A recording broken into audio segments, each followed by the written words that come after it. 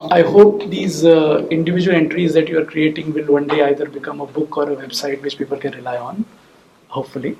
So the question is, you should address the big question, which is, why does it matter? So people may not realize, why does it matter. I mean, we have stories of Ajamil who just said Narayan at death, but why should it matter? That's my first question. Yeah, so on the suggestion of a book or a website or app, yes, a lot of people have said that. I think rather than a name of a book on or website on good names, I should just give a list or have an app of, don't use these names. So it should be like, that would find more audience these days. But yes, as you said, names do matter. Our tradition was always to give a positive name. If you take the names of any of the rishis, there's an article on the names of the Saptarshis which was published on Pragyata last year, and every name of a rishi has something about it. So name was supposed to not just follow the rules laid out in the Grihya Sutras, but also say something about what the parents thought of a child, what they thought the child would bring in their lives. If you see the Namakarana of Rama, Lakshmana, Shatrughna and Bharata in the Valmiki Ramayana and in the Ramcharitmanas of Tulsidas, why that name was given, that was very important. So a name was always given in a very thoughtful way, a positive name, or as you said about Ajamila, people give a name of, well, a lot of people do, and the list that we saw, half of the fraud names are either claimed as a name of Lakshmi or Saraswati or Krishna. So people do have a need to have a name which is divine. The importance of chanting Sahasranamas. So in our culture, which is a very name-conscious culture, it does matter. It may not matter to some, but it matters to a lot many people. So I think it is probably one of the most important decisions in a child's life or in parents' lives, that what name they are giving to their children. Yes, I'm completely agree with you there that it does matter. It matters a lot in our culture, especially, which celebrates names like no other. I kind of understand what this meant. My question is, I come from a background where I can't read Hindi or Sanskrit. I'm extremely confused between whether a word is Urdu or Hindi. So to people like us, what is, other than the sources that you mentioned as we have to approach someone, is there a way in which we can know whether this word is Hindi or Sanskrit or Urdu and then go to the meaning? First of all, I'm stumbling at the first block itself. Right. I mentioned one of the websites you could use, the digitized dictionaries. So while you may not know Hindi or Sanskrit, I'm sure this age most people are tech savvy and know how to learn transliteration and look up a word in a dictionary, try it 3-4 times. So these dictionaries on the University of Cologne website will give you entries in Sanskrit. You can just look up for a word. If you get a result, it takes like 5 or 10 minutes to understand the transliteration and how to look up. And that's like information on your fingertips. So whenever I have any doubt about a word meaning, I just open Monier Williams or Apte on the University of Cologne website. I look it up in my mobile. It takes me less than 10 or 20 seconds to get all the listed dictionary meanings. And this is something we can definitely learn. That's one way. Or, you could ask people. You could ask people who know Hindi. I'm sure there'll be people around you who know Hindi. It's not too difficult. It may be difficult for somebody who's not well versed with the languages, but with the information that you have available on authentic dictionaries which are digitized, it's not too difficult, I believe. Yes, please. Mentioned the sources, Mahabharata, Ramayana and all that, or the Smritis. But in this lexicon, a lot of Sanskrit literature has been lost.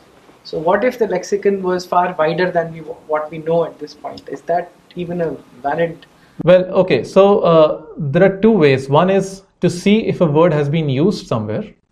The other is Sanskrit has a very mathematical grammar.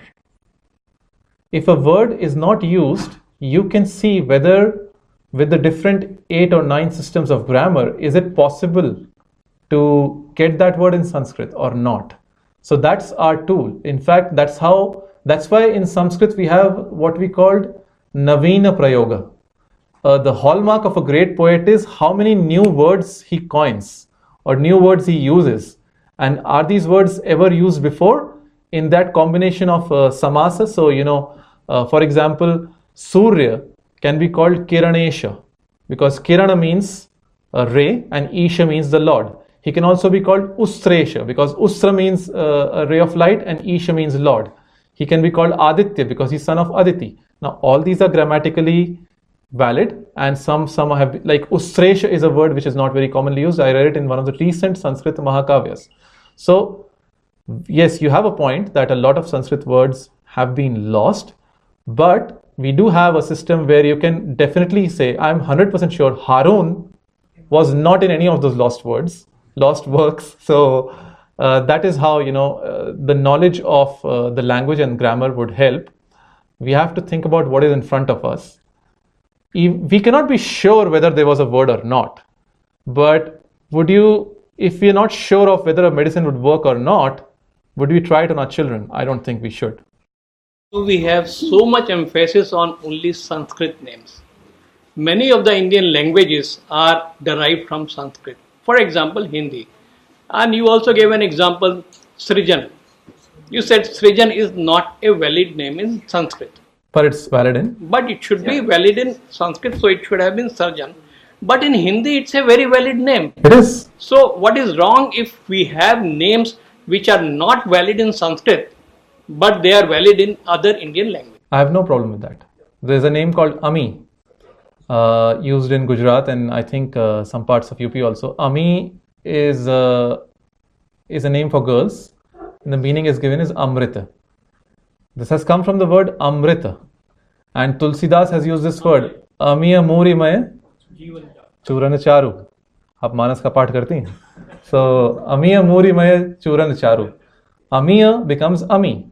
So in Awadhi and Gujarati, Ami means Amrit, and if somebody wants to use a Prakrit name, I have absolutely no problems. And none of my examples, like Vivan or Ishanvi, I have not chosen any such example where a name is valid in other Indian languages, but not in Sanskrit. I don't call it wrong. For example, in the south, they have this habit of or custom of adding N to the end. So Rajendra becomes Rajendran, which is correct from the viewpoint of the local tradition, that the name is suffixed with N.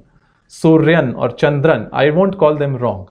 And in fact, I'm completely happy or satisfied with such names. But my focus here has been on names which don't have a meaning in either Sanskrit or Prakrit and are claimed as Sanskrit names. This is what I, advise against. It's great. I've been enjoying your posts on Facebook for a long time, so I enjoy it. But I don't have a Sanskrit background. I'm a person from science, but have interest in these things. So my second question is that when we are talking of meaning of Sanskrit words, we are assuming that the etymology of all these words which is given by Sanskrit scholars is absolutely correct. And most of the time we are referring to the time of Panini. And whatever has been said by our ancient people thousands of years ago, we hold that it is still true. And we have some sort of an aversion, or we feel that it will be disrespect to Panini and other great scholars if we propose a new etymology against an established etymology. Let's say, I'm giving just one example, Ravana. The classical etymology of Ravana is that one who cries. Or one who makes us cry. One who makes us cry, or one who cries, and both etymologies are given in, for example, in Apte. But I would say Ravan simply is derived from Rajan, Ravan, or for example Rao. Rao is synonym of Raja. So Ravan is just a king. You wouldn't find a king being called Ravan. No king would name himself Ravan, or would tolerate himself to be named Ravan if the name is Ravan. So many of the etymologies which are given may not be really correct. Well, I have a very different take on that, as you would expect. Having read so many Sanskrit words, I find the grammar to be extremely mathematical. extremely mathematical. And if you give me a choice between two models, one which has a lot of math built into it, other which has a lot less math, a lot more intuition or rules of thumb, as a statistician, which I am, I would go for the model which is more mathematical. There's not to do with Sanskrit. I just find the logic and the rigor to be a lot. Well, Panini has been the light for so many commentators, from Adi Shankara to Sayana, two commentators of the day. And even before Panini, there was Nirukta, Yaska's Nirukta, which was before Panini. And he has been the Nirukti Paksh is also equally valid in our tradition. And some of this, as you said, some of these Niruktis are not very grammatical. For example, one of the Nirukti of the word Nakula. So Nakula is, I wrote about it. Nakula means somebody who doesn't have a family, as per the grammar tradition. Now Vyasa gives a Nirvachana, not Nirukta as in Yaska's Nirukt, but Vyasa's Nirvachanam is somebody who does not have, somebody in whose family there is nobody as beautiful. So if such a Nirukti, which is not entirely grammatical, comes from a tradition, people who have understood the text, who have internalized the meanings of the text, then I would find that more reliable compared to another source. So no disrespect to your opinion, but I don't agree with it. Coming back to names which are not in Sanskrit. So you took the example of Kiran. Now Suraj ki Kiran is a valid usage in Hindi. In Hindi, yes. And that is the source of naming girls as Kiran. So how do you look at that? Is that okay? That's okay, but then we should call it a Hindi name. Atma is feminine in Hindi. Meri Atma, or Atma ka swar, or unki Atma bhatak rahi hai, which we'll come to the usage later. But Atma in Sanskrit is male. Vayu and Pavana are male in Sanskrit, but in Hindi it's feminine. So it's valid from a Hindi point of view. A lot of people want it to be valid from Sanskrit point of view also, which I have come across in my interactions, that people want the gender to be correct as per Sanskrit also. In fact, let's take a step back. In the Vishnu Sahasranama, you find the name Stotram. It's a neuter word. It's a name of Vishnu.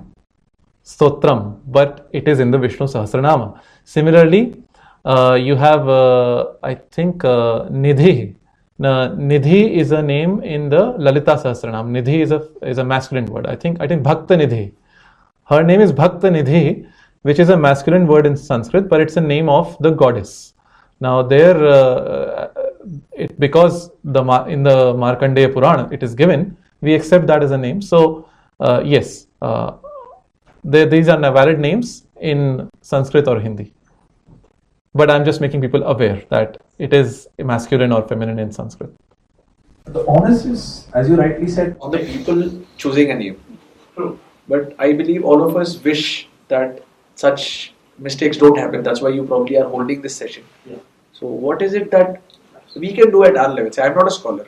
But what can I do at my level to ensure, other than tagging your post or sharing it widely, what else do you think I should do? Because I'm also as interested in ensuring that we don't give bad names to our children. Well, I think if somebody in your family or friend circle is having a baby, then please emphasize to them the importance of having the right name, and that there is a lot of misinformation. So just make them aware that please don't go for name websites. Go for a dictionary, or double check or confirm your sources. Just like we fight fake news on the internet, I think it's a collective effort. Just how misinformation is being fought about not just names, but about the narratives or news events. I think it's a collective effort that we share it, we make people aware, and if somebody comes up and says, okay, there is this name which means this, maybe politely ask them, where did you find this meaning? So as a person, I believe that's how you can contribute. Just wanted to confirm whether it is fine to name a person after a deity or not. So you told in the beginning of your presentation that earlier people were named as Devdutt, like given by a god. So, but later you suggested that we look up a name from Vishnu Sahasranam. Right. So, is it fine as per our ancient traditions to? In the ancient tradition, there is no such rule to prevent it. Not that I am aware of in the Grihya Sutras, which is what I referred. I referred the paper by P.V. Kane. There is no such rule to prevent it, but that was the custom then. The custom has changed now, and these are examples. So, if you want to be, if you want your name to be Grihya Sutra compliant, then go for Shivadatta or Ambika Datta instead of Shiva and Ambika. A lot of people have, Rajendra Das. Rajendra Das is the name of a famous acharya, and Das is sometimes added as a last name or even as a part of the name, like Kalidasa. Kalidas means the Das of Kali, goddess Kali. So yes, it's I think because I haven't come across anything which says do not do this. I would say it's a matter of your taste whether you want to be as per the Grihya Sutra recommendations or as per your own, the day's convention.